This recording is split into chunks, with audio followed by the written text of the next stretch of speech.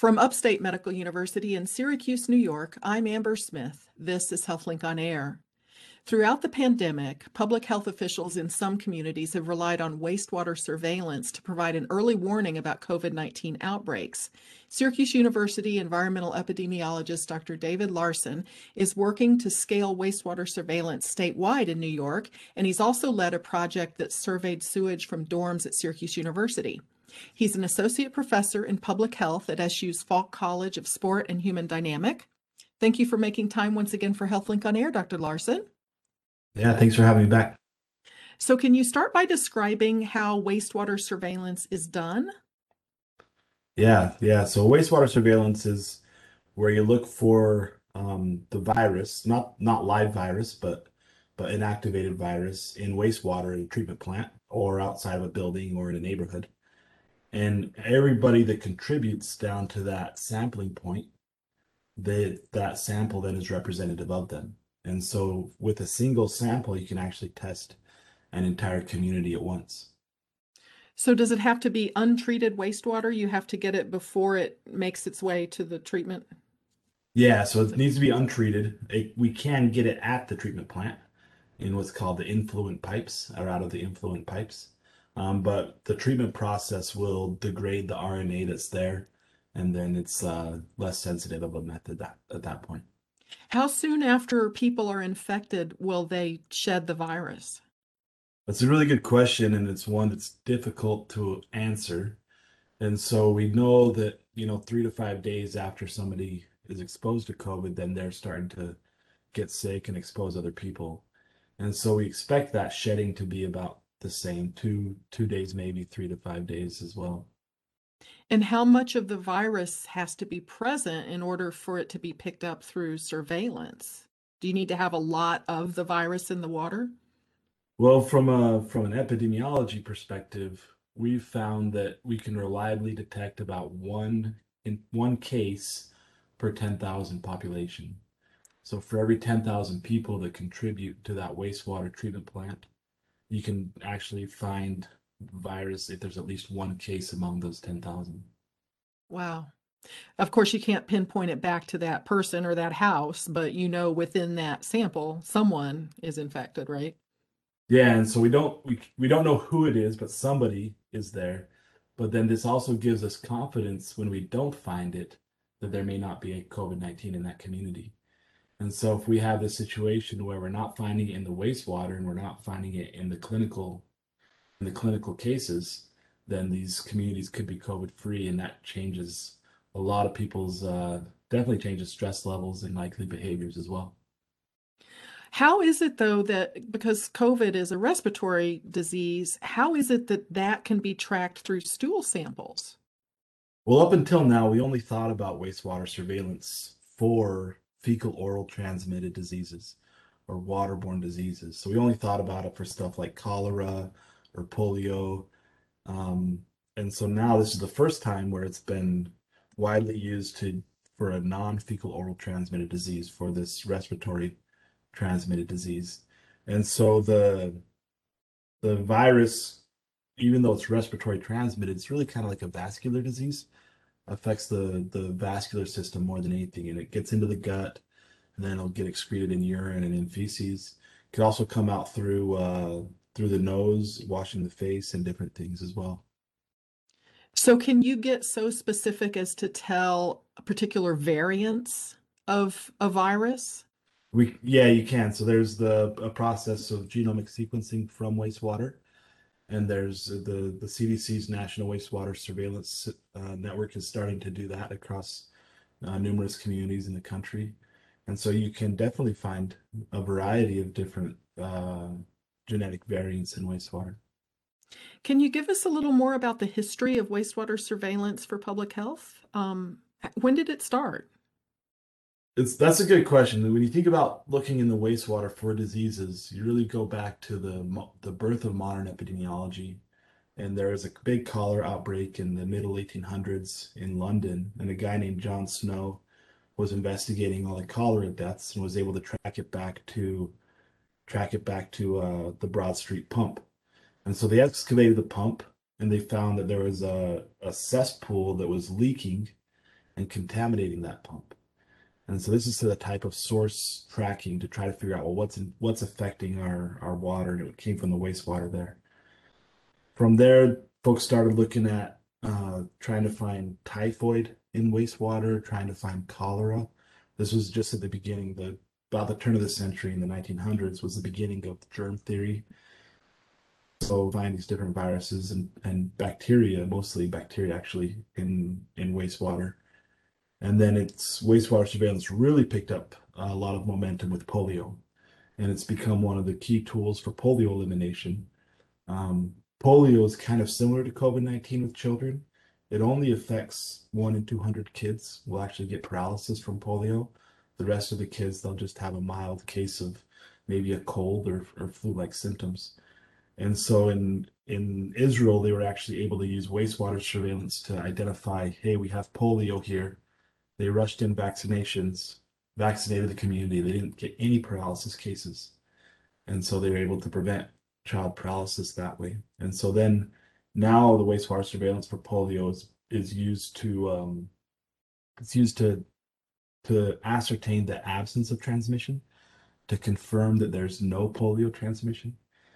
And so it's still used today. And then more recently, folks started using wastewater surveillance to try to figure out how much drug use, illicit drug use, was going on in communities, things like opioids and other things. And then with this pandemic, with coronavirus, trying to understand the transmission trends of coronavirus from wastewater. Wow, that's interesting. Tell me about the statewide wastewater surveillance network and what that is meant to do. So we're working with the New York State Department of Health and the New York State, the DEC, the Division of Environmental Conservation, to try to build a statewide wastewater surveillance network. This will then provide us going forward with the ability to understand transmission trends in COVID-19 independent of people getting tested for COVID-19. And we can imagine, as the testing rates are actually dropping off, as people are vaccinated and transmission gets lower, people stop getting tested. And there's always a question from a public health perspective as well. Is there no transmission, or is it just under the radar? And so this would allow us to get unbiased estimates of transmission. It would allow us to give a probability or a confidence that there's no transmission in certain communities. And it's another way and it gives us an early warning of increasing transmission.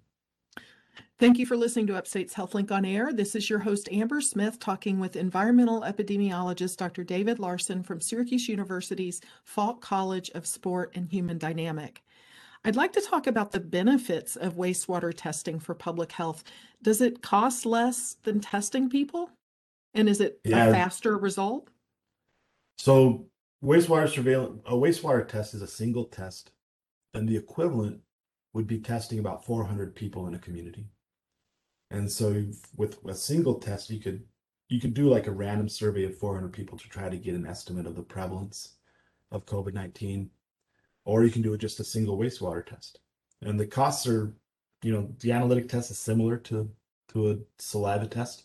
There's a little bit more processing because it's wastewater, but it's a similar cost.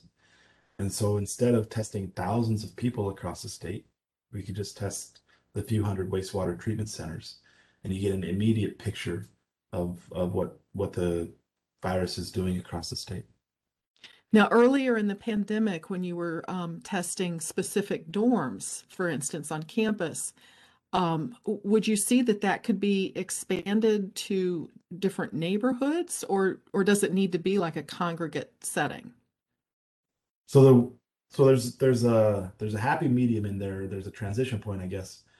At some point, it doesn't make sense to do a community-based estimate. It just makes more sense to test everybody in that community. And that's a decision based on transmission intensity, based on the size of community. But with this community estimate, yeah, we can get a neighborhood, we can get a nursing home, we can get a dormitory, we can get a prison, all these different places where we know that they're at high risk of transmission and sometimes high risk of disease, and then get an early indication that something's wrong if it goes wrong, and then a positive affirmation that's something that everything's okay. And so it's a huge benefit to public health. Yeah. Can wastewater surveillance be helpful after a virus is already established in a community? If we know that, there's COVID here, is there anything that, we can learn from doing wastewater surveillance still? Yeah, in my opinion, it is. It's an unbiased estimate of transmission. And so we're always worried about, well, is transmission going up or is it going down? Even if it's high. We have super high transmission. We want to know, are we at the peak of our transmission or is it still going up? And wastewater surveillance will give us that a few days before the clinical testing, and it'll give us that in an unbiased way. We could have, with this vaccine, we could have silent epidemic of coronavirus, right? We could have a silent transmission going on. People aren't getting sick, they're not getting tested. They actually don't get into the measures of cases. And so we don't know how intense the transmission is because our testing behavior has changed. Now, wastewater, there's no human behavior at all. It's just people use the bathroom, and that's not going to change. And so then we have this unbiased estimate of what transmission's doing, and then we can make appropriate public health decisions as a result of that. What's it been like for you teaching about a global pandemic during a global pandemic? It's been interesting, right? It's been interesting. I've worried about overburdening my students. I learned early that they wanted to know, this is 2020 spring semester, right after the coronavirus um, jumped over from animals. So trying to teach them at that point, they just want to know more about the coronavirus. So a lot of sit downs and question answer sessions and things. And then as the pandemic's progressed, it's been okay. It's, a lot of examples to teach in epidemiology and public health practice. So. Well, the last time you and I spoke, because you also have expertise in global health, I asked you which nations you thought were doing a good job managing the pandemic. And at that time, you praised New Zealand and Vietnam, each because they had swift and coordinated federal responses and good contact tracing. So now we're more than 18 months into this. Do you still think those countries are at the top of the list? Yeah, so New Zealand, they're still COVID free.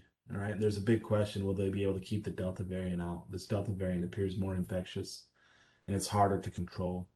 And they've gone with their elimination strategy and they're pushing to vaccinate now. So, but they're still COVID free. Vietnam, they've got a surge going on right now with this Delta variant. I think we're now a year and a half into the pandemic, and there's a lot of fatigue all across the board. And so it's understandable. And then the Delta variant's a huge game changer, the increased transmission of that. So they're still commendable, definitely, those two countries. A few other countries have been excellent in vaccine rollout. Chile, they've the country of Chile went crazy with vaccine rollout, just vaccinated everybody. And then Canada's been doing fantastic with their vaccine rollout. And um, so it'll be, hopefully we get more vaccines everywhere. So. Well, considering the vaccine, what do you think that leaders need to consider when they're deciding whether to offer vaccine boosters to the general public versus, making sure all nations have access to vaccines first? Well, I think this Delta variant has shown us just how interdependent our own public health and health security is on the rest of the globe. So this Delta variant, it arose out of India. Had we been able to vaccinate India, I think it first appeared in December of 2020, and so there's no real way to vaccinate before that. But if we fail to vaccinate a country like India, if we fail to vaccinate any country in the world, that will then provide an opportunity for the virus to transmit more intensely and to mutate. And the virus doesn't mutate from vaccinated people, it mutates from unvaccinated people. And so the more vaccine we get out globally, if there's any pockets of unvaccinated people, that's a risk to us. Well, this has been very informative. Thank you, Dr. David Larson. He's an environmental epidemiologist and associate professor in public health at Syracuse University's Falk College of Sport and Human Dynamic. I'm Amber Smith for Upstate's podcast and radio talk show, HealthLink on Air.